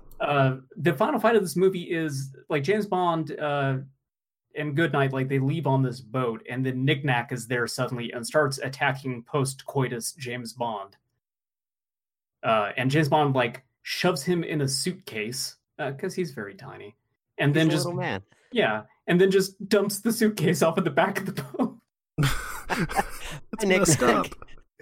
Such a shitty thing to do. Yeah, and Nick Nack is just worst. in there thrashing around. You just hear him like screaming insults at James Bond. That's the shot that the fucking movie ends on. Yeah. Love it. And Nick Nack, It's like- he's that's what's his name again? Shoot. Hervé Villechaize. Hervé Villechaize, yeah. He's great. He's fantastic in it. Yeah. Christopher Lee is the bad guy. Great. Uh-huh. Despite his weird nipple. And hey, you know what? J.W. Pepper is back in this also. Fuck it. Everything about this Yeah. movie is awesome. A.W. Pepper. Nah. J.W. Pepper has taken a trip to Asia. I'm That's not right. sure why he would He's take on a trip vacation to with his any- wife. Yeah. Why would he take a trip to a foreign country when he hates foreigners so much? I don't understand. But he's got a lot of problems with, like, he calls a guy a pointy head at one point. What? Yeah. What is that? Is that like an old timey slur? Yes, I'm pretty sure that it is. Huh. Against, like, I want to say, like, against Vietnamese people? I don't quite know exactly. But Weird. yes, J.W. Pepper is back in this. He gets pushed into some very dirty water at some point. Everybody laughs. Haha, he's the Biff Tannen of the Bond franchise. That's right. Mm. Hey, you Whoa. want to talk about The Spy Who Loved Me? Because I don't remember anything from that movie. I really enjoyed The Spy Who Loved Me. I think That's the one that ends on the big submarine, right? And then they're like on Yeah. the inflatable raft, That's and right. that's where like the end of And, Austin Powers intrigued. is from. Jaws. Yeah. Okay, I'm starting to remember this because there's that whole thing in like in Egypt where they fight Jaws. Yeah. And then Yeah. they end up on the giant weird underwater base. That's the Looks thing is, like I don't remember who the villain is in this movie at all. Carl Stromberg. Umberg. That's right. I don't remember what his plan was. Even. Yeah, me either. Like I don't know, they just end up on the submarine at some point, and Jaws is doing stuff like Oh, he's trying to get them to like start World War III. okay, He But- steals because he steals two sides. He's got a ship, that, sort of like the plot of You Only Live Twice, except it's Okay. boats. He has a ship that steals the submarines. He does something to make them surface, and then once they surface, he has a big ship that opens up the front of it and grabs the submarine. This also says that once he starts a nuclear war, he will repopulate the world with a new world formed under the ocean? That oh, is right, yeah. something like Oh. that. Okay. It's weird. Like this is actually maybe the most boring James Bond movie, in my What? opinion. Like I really just could not commit any of it to memory at all. I thought The Spy Who Loved Me was no, never mind. Yes, I thought The Spy Who Loved Me was my favorite Moore movie, and then I'm realizing that I don't remember it very much. Yeah. I You thought saw the list and you realized Moonraker is next, and actually that's the best one. I like Jaws a lot, and he has a much better arc in Moonraker, which I guess we'll get into in a minute. Yeah. Yeah, I didn't know he Um, was in this. I always knew of him like from Moonraker. Yeah, no, he's the only Bond henchman that actually recurred at all. Also, One- maybe the only one that I think has ever actually like ultimately lived in the end. I want to talk about that in a minute. Let's go to Moonraker. Okay. Done. Yeah. I'm done with The Spy Who Yeah, Loved Me. fuck Well, The Spy Who Loves Me. I will The say, Spy Who Loves Me, I remember, is the one where like the intro is Jimmy Kimmel and Adam Carolla, and they say now girls dancing on trampolines, and then it does the whole intro sequence. Ziggy Zuggy Ziggy Zuggy Oi Oi Oi. Yeah. I do really like the theme song actually for Spy Who Loved Me. Yeah, stop punching the mic through. But yeah, it's Carly Simon, right? I think so. Yeah. Yeah. It's a good theme, but yeah, the whole intro is just girls jumping on trampolines, basically. That's... They swing around on the gun barrel. Oh, sure. Yeah. They do that in GoldenEye too, I want to say. Or no, the gun barrel comes out of the girl's mouth. Out of her mouth. Yeah. Which That is Yeah. weird. sucks. Yeah, what if all these girls had like hammers and sickles? You get it? That's Ah. I'm all right with that. They're busting up the hammers or the sickles with a hammer. That's Yeah. all right. Statue of Lenin comes tumbling over. Yeah. Moonraker is the movie that I remember for having that really good shot of that bird doing a fucking like triple take. See, I thought that was View to a Kill, but you insist it's No. Moonraker. It is Moonraker, because there's a whole thing where like James Bond is in a gondola that also like actually has wheels on the bottom of it, so he like gets out of And the drive river and out of it. starts. Yeah. Yeah, he's just driving around in a gondola, and so there's like a dozen different shots of people, like some dude drinking champagne and spitting it out, like people looking at it all funny, and there's a shot of a bird where it just like looks over to the right, and they just rewind that footage like back and forth a few times, so it makes it look like the bird's doing a double take. Okay, that's why I thought it was A View to a Kill, because it sort of looks like, or is it in San Francisco? I want to say it's like in like Venice. around Germany. Yeah, like Venice. Oh, I don't know. Maybe I thought it was like a tram from San Francisco when I saw that clip a long time ago or something. That might be when he takes the gondola out of the water, right? I mean, that's in Venice. Yeah. Okay. Because the villain in this is I don't know. It was a long time ago I saw that. The villain in this is Hugo Drax, who wants to basically destroy all. So he's a Nazi, by the way. First of all, probably gay too. I don't know. Why not? Lied. Yeah. But he wants to basically destroy the Earth and then repopulate it with perfect Nazi babies. Just having a whole bunch of Aryans. Sexy ladies and himself. Yeah. Just all these Aryans in a spaceship. Screw it. And so, the story is that Star Wars was popular. Yes. So they were like, nobody cares about James Bond. Put him in space. People like space now. Yeah. As if that is the appeal of Star Wars. Hey, remember that scene from Thunderball where everybody was underwater and shooting harpoon guns real slow? What if they did that? Astronauts. Yeah, with laser guns. Why not?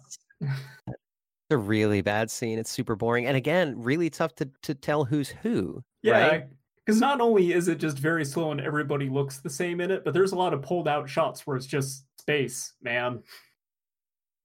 Just the dark blackness of space. Quick question. What was the Bond girl's name in this movie? Dr. Goodhead. Yeah. Uh-huh. Speaking of single entendres. Yeah. I love that one. I'm Dr. Goodhead, and he's like, whoa. I wiggle, right? Uh-huh. Yeah. But yeah, Jaws is back in this movie. There's a really good bit of him biting through a steel wire to try to knock James Bond off of a lift. And he gets like knocked off of that tower or something, and then just meets like this girl with like Pippi Longstocking's hair and immediately falls in love with her. He has braces. Yes. He sees her with braces and like, oh, metal teeth too. And she's got huge knockers, which probably helps. For whatever reason, she also falls in love with him. Yes. That's the weird part. And she's one of the Nazis. She's one of the Nazis that goes on the spaceship. Well, so that's maybe I am misremembering things, but the way that I interpreted all that was she was just a girl who happened to be around when Jaws fell off this thing and fell in love with him. And because Jaws was in with the Nazis, she was allowed to come too. Yeah, that makes sense because Jaws was supposed to help repopulate the Earth for some reason, but then isn't, right? He's betrayed. Yeah, because like at the end of that movie, James Bond is just like, oh, so your plan is like everyone's gonna fuck, but only like perfect people get to fuck, and not like weird giant people with metal teeth. They don't get to fuck, huh? And then Jaws decides to betray Drax. That's right. Jaws is like, you bet I'm gonna fuck. Did you see the girl with braces? She mine. And he betrays him because you know what? It man. Yeah. They at the end of that movie though, like I really do like Jaws' turn into a good character at the end of that thing. Even though like I don't really think he turns good so much as he's just like he has that moment like the Joker had when he was working with Red Skull where he's like, wait a minute, you're a Nazi. Sure. Yeah, and it's not so much that he's helping James Bond as that he's hitting Drax. Yeah, it's like, look, I'm evil, but I'm not like Nazi evil. That's where I draw the line. But James Bond and Goodhead, they leave the space station. As they leave, they wave goodbye to Jaws and his girlfriend who decide to stay on the space station. So technically, like, they survive, but also, like, I don't think Jaws and that girl know how to operate a space station, so they're probably dead. I mean, somebody could come get them off, right? Space station explodes, and I was so pissed off when they were like, oh yeah, no, we found a guy with weird metal teeth and some lady. I was pissed off because I was like, oh man, like Jaws is sacrificing himself to save James Bond, and this is like a real turn for him, and he's found, satisfaction in love, and he recognizes, who he is as a person. Like, I'm not a Nazi, and this is, he had a real moment. Yeah. And then he sacrifices himself, and that's a good end. That's a good end for Jaws. Yeah. And then he's like, oh no, he's not. Jaws is out there doing talks now about how he left the Nazis. That's right. He's got some real Tony Robbins vibes. Yeah. Good for Jaws. R.I.P. Richard Kiel. Yeah. No. People like often point to this as being one of the worst James Bonds because it's also the most campy, but I disagree with that. Like, it's definitely like a very rough cash-in on the sci-fi craze of the 70s. It's still not very good, but it has like more redeeming qualities to me than, Live and Let Die, or You Only Live Twice. Yeah. Or Thunderball. Thanks again for that. No problem. I have a real axe to grind with Thunderball, by the way. I like Moonraker. I think it's exceptionally silly. Yes. But I like Jaws as a character. I think he's cool. He's a really good, again, like a very iconic Bond bad guy. In that sort of campy way, like Odd Job or even like Knick Knack, right? Really good sort of Bond henchman. It's weird that they brought him back, but like I said, I think he had a good arc in this movie. As far as an arc for a henchman's going to go. Sure. So I liked it. Yeah. So Thomas, did you ever play? And I know this is a subject that gets brought up a lot here, but Everything or Nothing for the PlayStation 2. No, that's the other James Bond game. Yes. Well, there have been a lot of them, but it was the one where they like made an original plot. It was like presented as a Pierce Brosnan Bond movie. Cool. Like they had Willem Dafoe is the main bad guy in it, but they brought Jaws back for that. Had Richard Kiel voicing him and everything. It was great. Nice. Oh, it's awesome. So that's like canon. Jaws didn't die. That's right. Came back 30 years later or whatever to yeah. And, 65 years old, Jaws out there. And that is the best James Bond game, and I stand by it. Like I said, I think that's why I said the other one, because it's the other one I've heard of. I never owned a PlayStation. Well, Agent Under Fire is okay. Or wait, Nightfire? Agent. I think they're both. Wasn't there like a racing game? Like a James Bond racing game? Oh yeah, 007 Racing, yeah. Oh, okay, it was just racing, yeah. There was also that weird like GoldenEye Rogue Agent one, where you were like a bad guy. Yeah, that was not good. And then the one that was like, there was the remake of GoldenEye, but starring Daniel Craig. Yeah, that was even worse. And then there was the one where it was like sort of a best of Bond, but as Daniel Craig, where it like went through all the movies. That was weird. So I had brought this up on the podcast when we did GoldenEye long ago. That was a game that me and my family played a lot. One of the few bonding moments that I had with my father. There was a point in time where my dad was trying to get me to come over and visit for like a holiday, and he was like, "Hey, we got GoldenEye. We can play GoldenEye again." And so I came there, and I was actually kind of excited to play GoldenEye, and then that fucker pulled out GoldenEye for the Wii, and I remembered why I don't like my dad. And speaking of weird canon implications for later Bond movies, is that 007 Legends game? That's like the framing device of that is the beginning of Skyfall, where Craig gets shot by Moneypenny and falls off the train, and then so that means all of this, I don't know if it's supposed to be flashbacks or a dream. Like maybe it's just a dream and he's like inserting himself into other movies he saw. I don't know, it's weird. Yeah. That whole thing's weird. So like he's on a jetpack or whatever? I don't know if that part's in it or not. I know Goldfinger is in it. Yeah, I don't know. I didn't play much of it. It was not good. Yeah. They did make the there was a From Russia with Love game. Oh yeah. They got like the likenesses of Connery and like Robert Shaw, and that was weird because that did have the jetpack in it. Yeah. Wrong movie, but whatever. Hey, you know what Moonraker is better than? For Your Eyes Only. Oh yeah. Your Eyes... I think my worst Roger Moore. Yeah. So I was telling Larry that I often get this and The Spy Who Loved Me confused because both of them to me is just a complete blur. But I actually rewatched this one fairly recently, so I remember it more than I typically do. It's really bad. It's very confusing. Plot-wise, it is very difficult to follow. Some sort of like the guy wants to fuck Diamond. He wants to like fuck an underage girl. Is the only takeaway that I had from this movie. Like that No, was the his whole underage plot. girl wants to fuck him. He doesn't want to. Oh no. So she's like chasing him around. Remember, she like shows up naked in his bed, and he like makes her get dressed, and he's like, "Oh, sweetheart, get out of here," whatever. No, and I she's like, think I tried to forget that.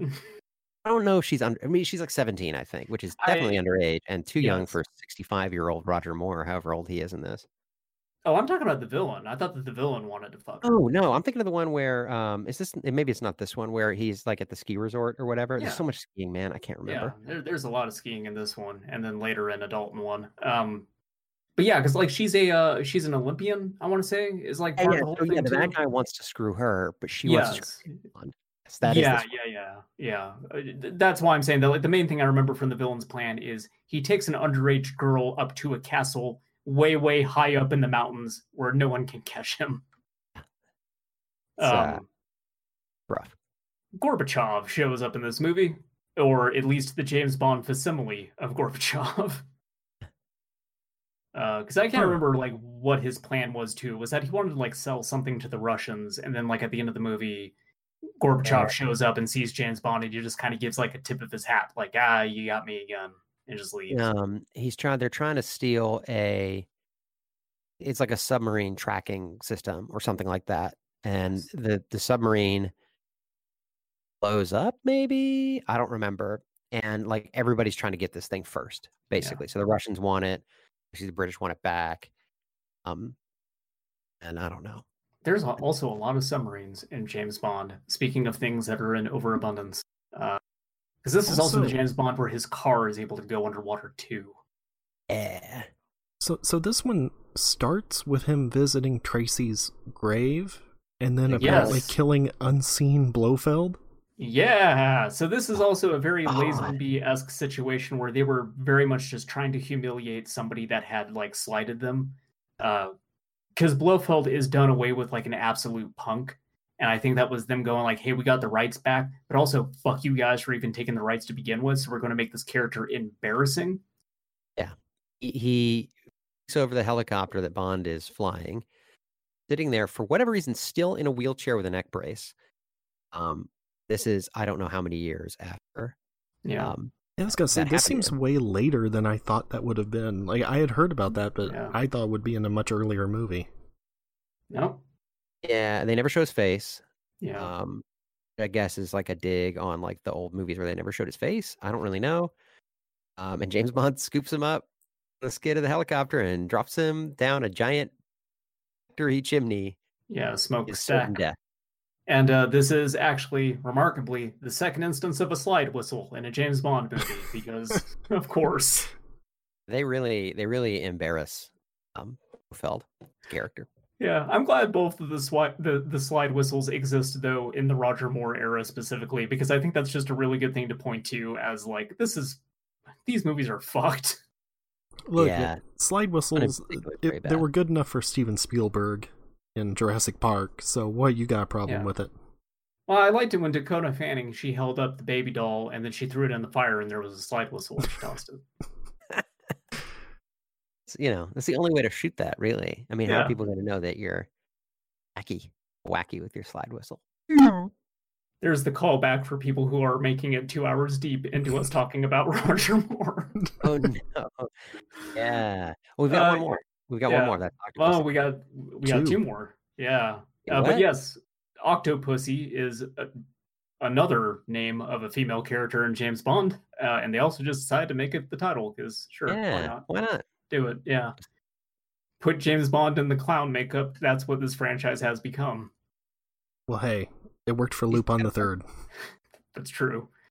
I also don't care for Octopussy at all. I find this one to also be incredibly dull in a lot of places. It picks up at the end when he gets into its weird circus shit, but also, man, clown James Bond disarming a bomb is really something. It's so bad. The Octopussy thing is also really bad. There's the bit where he sleeps with some lady, of course, and some lady that's 30 years younger than him, and notices she has an octopus tattoo on her, and it's really obviously a temporary tattoo. And he's like, "What's this?" And she goes, "That's my Octopussy." And it's like, what are she doing in this movie? And then that means that she's in the circus. The circus girls later they attack a castle. Yeah. Do circus tricks to do it. Of course. Yeah, they all became unemployed after this, and then they signed up with Danny DeVito Penguin. Right. And to do some more circus. I mean, if you're a circus henchman. Oh, man. Danny DeVito in his prime would have been a real good James Bond villain. Also. Yeah, he would. By the way. Yeah. I don't even remember who's the villain in this one. Who plays the villain? He could be Nick Nack's father. He's upset about what James Bond did to Nick Nack. There you go. I think Nick Nack lives, right? I mean, they don't show him drowning. He's just bouncing around. No, I also think that suitcase is tied to the back of the boat. So I think that he's in custody. There you go. So I guess, there's another James Bond henchman that actually survived. Didn't really think about that. I don't like Octopussy. It's a bad movie. The villain was General Orlov, played by Steven Berkoff. Sure. What? Okay. Was it? And Kamal Khan. Okay, I'm thinking of a different James Bond. Well, I'm getting a bit ahead of ourselves and talking about next week's, but there is remember the guy in GoldenEye who helps out James Bond when he shows up in Russia? Yeah, Jodan Baker. Yeah, he's the villain in one of the Dalton movies. Is he? He is? Yeah, Jodan Baker plays the villain in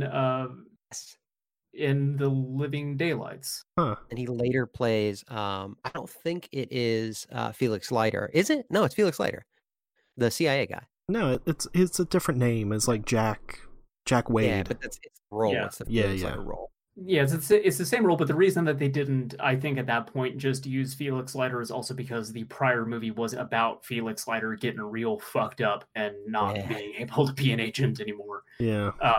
But yeah, the same basic function. His leg got eaten by a shark or something like that. But like I said, getting ahead of ourselves. But for a moment, I thought that he was in Octopussy, and I got confused. So,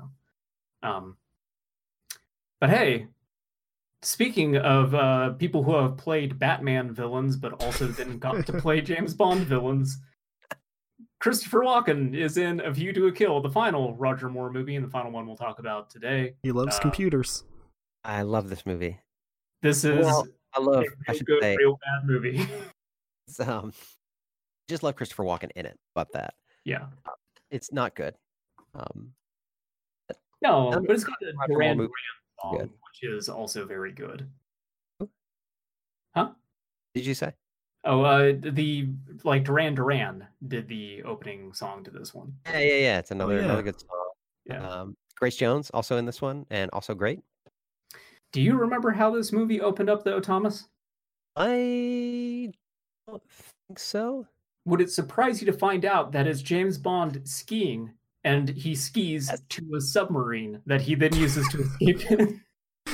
Sure. Right, because he's getting told things about computers, and so there's some sort of chip or something he's got to get. Yeah. This is the one where when he's skiing, it plays Surfing. No, was that this one where it plays Surfing USA when he's skiing? Or is that the Last Brosnan one? I don't think it's the Last Brosnan one. No. For as ridiculous as that movie is. I think it is one of the Roger Moores, and it's either this one or the one with the other winter. There are three. Are there 3 skiing sequences with Roger Moore? I can't goddamn tell anymore. I know The Spy Who Loved Me definitely starts with that, because that's when he has the Union Jack parachute. Yeah. In Spy Who Loved Me, where he kills her her like boyfriend on a ski thing. So he's like skiing and murders a bunch of Russians, and then it turns out that like the Russian that he's got to work with, he killed. Yeah. Okay. Sure. This movie is in a weird way essentially just a remake of Goldfinger, because I want to call him Max Schreck, but I know that's the Batman villain. Zorin. Zorin, thank you. Look, they're basically the same character, is the thing. It is just Christopher Walken. Yeah, playing Christopher Walken. Except here he wants to sell you a horse. That's right. He's about horses and computers. Can I interest you in a horse? Got a horse computer. Yeah, thanks. We're on the same page. It's a computer that makes it real fast. They just mash F5. Right? They don't put the chip in the horse. They're using drugs, but they can't tell them what they are, right? Aren't they manufacturing drugs?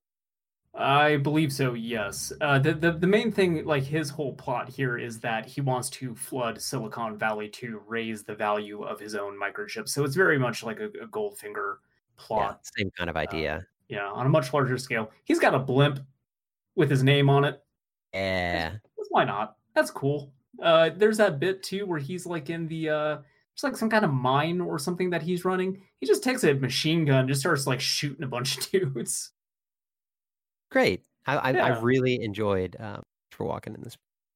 Oh, he's great. Like a Nazi, although also. Yes. Also probably gay. But there's like a lot of actors who I really wish would play James Bond villains, and Christopher Walken would be on that list if he were not already in A View to a Kill. Yeah, they could do it again. Oh, sure. Yeah. But you also got Grace Jones in this movie as Mayday. Also fantastic. I really like Grace Jones. I always think of her as in Conan movie. What I know about Grace Jones is that she loves showing her whole ass. Oh yeah, sure. But not her asshole. No, she's always got little just them cheeks out. She always got them cheeks out. Yeah. In this one and in the Conan movie that I also very much like. Yeah. Good. This also has the bit where it isn't like James Bond chasing somebody up like the Eiffel Tower or something. Actually, I think that's what this movie opens up on. I think that the skiing thing that Larry mentioned with the Union Jack is also the one with like he's skiing and he goes into the submarine. That's a different movie. That is They Love Me, I think. That's where he murders her boyfriend, I think. The opening of this one I think is the Eiffel Tower thing where he's trying to definitely tease at the beginning of it because he has to go and get the guy out of snow, like finding the. Boy, I don't know. Is there an Eiffel Tower thing in this? The Roger Moore era. Boy, I don't know. Yeah, accurate. I'm pretty sure if it's not if it's not the Eiffel Tower, it is some sort of like he's running up a tower sort of thing, chasing somebody. But yeah, it does end on the Golden Gate Bridge with Christopher Walken hanging off of it and laughing, and then slipping off and falling into the ocean. According to Wikipedia, the opening of A View to a Kill is James Bond is sent to Siberia to locate the body of 003 and recover a microchip originating from the Soviet Union. Okay, so it might still be the skiing thing since it's Siberia. Sure, also it's Roger Moore, and he loves to ski, but not really. Yeah. He likes green screen skiing, and I love how bad they are. And what I wonder is, like, this wasn't, I mean, when did this movie come out? 85. You want to tell me in 1985 they looked at that and said, enough. I refuse to, this is a relatively modern movie. You can do better than that. Look, here's the thing, is in the very next film, the first Dalton film, there's also another skiing scene. Yeah. Another shitty green screen. Yeah. They do it immediately after this one. And sharks. Yeah, God. Yeah, there's at least like 3 more skiing scenes in the rest of James Bond that I'm aware of. So, sure, why not? Yeah, View to a Kill is a ridiculous goddamn movie. And I kind of like it, but I suspect a lot of that is just because Christopher Walken is hamming it up as the villain. It's certainly not for Roger Moore, who I've never come to any of these movies for. But also, he's like 80 years old in this one. He does not look good. Very old man in this movie. I do not buy... There's a point where I refuse to believe that these young women are interested in Roger Moore. Yeah. Like, I guess he's a handsome man. No. Eh. Disagreed. Well, I mean, look. So the thing is that, like, hold on, how old was he at this point? Man was born in 1927, Ooh. right? Yeah. He's an old man in this movie. He is nearly 60 years old. Yeah. In this movie, they're like, oh, this little 20-year-old girl, 22-year-old girl, she wants nothing more, baby. Yeah. Oh no, that's not true. He doesn't. Yeah. I just don't buy it anymore. Daniel they Craig really- is currently 52, by the way. Yes. The That's thing a is, lot better Daniel than Craig Roger is Moore. also, takes way better care of his body than Roger Moore did at this point in time. Like, Roger Moore is also probably the least active of the James Bonds as well. Yeah. Famously, he had a man get out of a car. Oh, Where the part where he kicks the car off the cliff? No. Like, he pulls up to a place and climbs out of the car. He had a stuntman. Didn't feel like it. Oh, sure. I Right. believe that. That's like on the level of Wesley Snipes not wanting to open his eyes that time in Blade 3, and so they just CGI'd eyes onto him. Yeah, sounds about right. Well, that is, unless you had something to add, Thomas, I'm sorry. Oh no, I just really love that Wesley Snipes would make that decision, and I wish that they hadn't. I wish that they hadn't changed it. Man made a choice.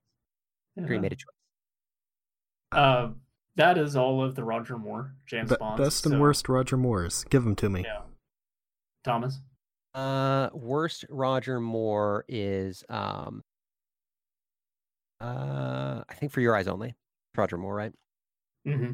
Yeah. For Your Eyes Only. That's I found it confusing. I found it boring. I didn't care for it. I think that's probably the worst one. Second worst one. Oh, I mean, most racist is Live and Let Die. Right? Oh yeah. And there's nothing worth watching in that. There's nothing redeemable in that movie. Jane Seymour. Yeah, so like that's it. You've got Jane Seymour and like the guy that played It's Yaphet Kotto, right?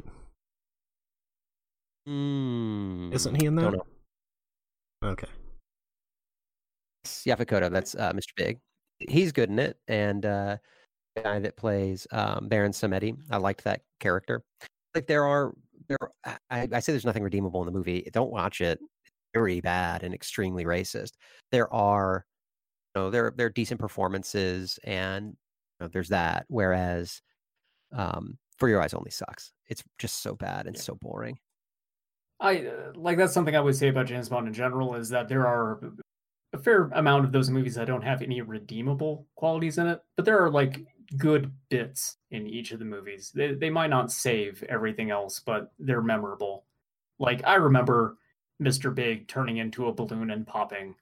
That was a moment from James Bond that's going to stick with me the rest of my life.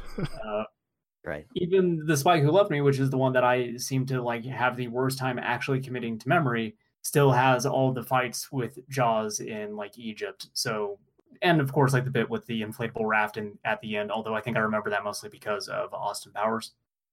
Sure.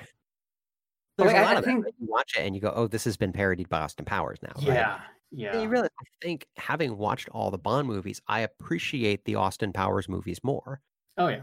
I feel like I should maybe rewatch them. Have that more reference point. Yeah. Next week we talk about the rest of the James Bonds and also the Austin Powerses. Okay. No, that's something I can get behind. Find Austin Powers. If it's not streaming, I'm not watching it. I'm for it if I can find them streaming. What was your favorite though out of the Roger Moore era? I'm gonna change my favorite. I'm gonna say it was Moonraker. I like Drax as a bad guy. Dr. Goodhead is a great name. Yes. Fun girl. And I liked Jaws as well. Yeah. I would say we should rank the most perverse James Bond girl names, but we all know it's Pussy Galore. Pussy Galore, yeah. It's Pussy Galore. They've Dr. tried, Goodhead's yeah. gotta be up there. Yeah. No, they've tried to top it, but look, can't do much better than Pussy Galore. What's her name? The top from Goldeneye. Xenia on the top. Xenia on the top. Yeah. On a top. Yeah, man. All she did was push people to death with her powerful thighs. Yeah, and then she orgasms while getting her chest crushed. Yeah. Well, also while shooting people too, Oh, I mean, it's 24/7 orgasming over there. Just, Yeah. you know what? You know what you like for it. Yeah. Gonna kink shame her. But No, I'm not. If you do what you love, you never work a day in your life. Right. And what she loves is busting while she murders people. Yeah, she died doing what she loves. Doing what she loves. all right, well, We'll get to that. I didn't say my best and worst real quick. Oh, My favorite is View to a Kill, and my least favorite is probably The Spy Who Loved Me. okay. I thought you had said, but you just said your least favorite, I think. Yeah.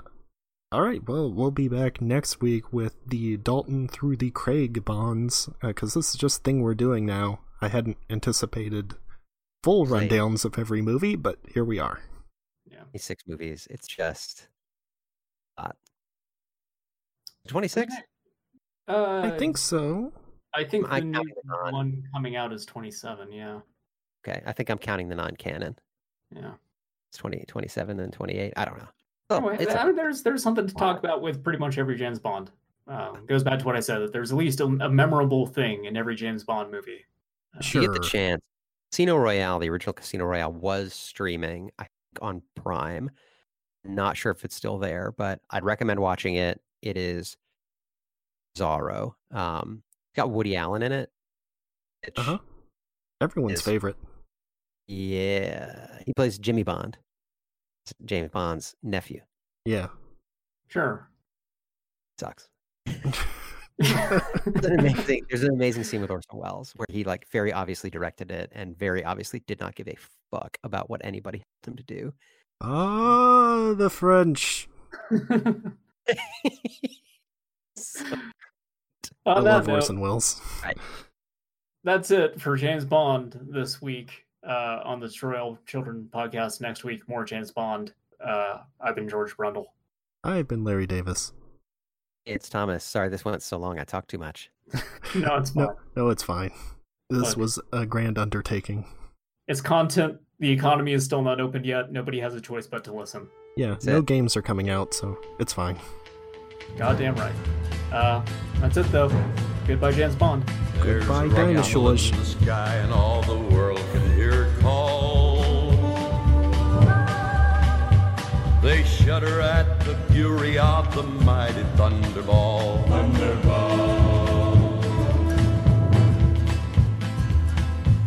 The power of her engines now is drowned in the sea.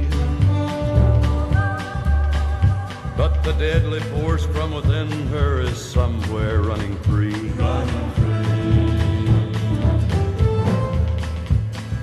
Thunderball, your fiery breath can burn the coldest man. And who is going to suffer from the power in your hand?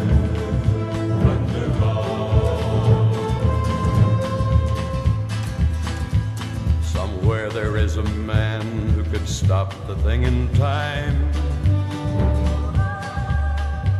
He's known by very few, but he's feared by all in crime. Bitch.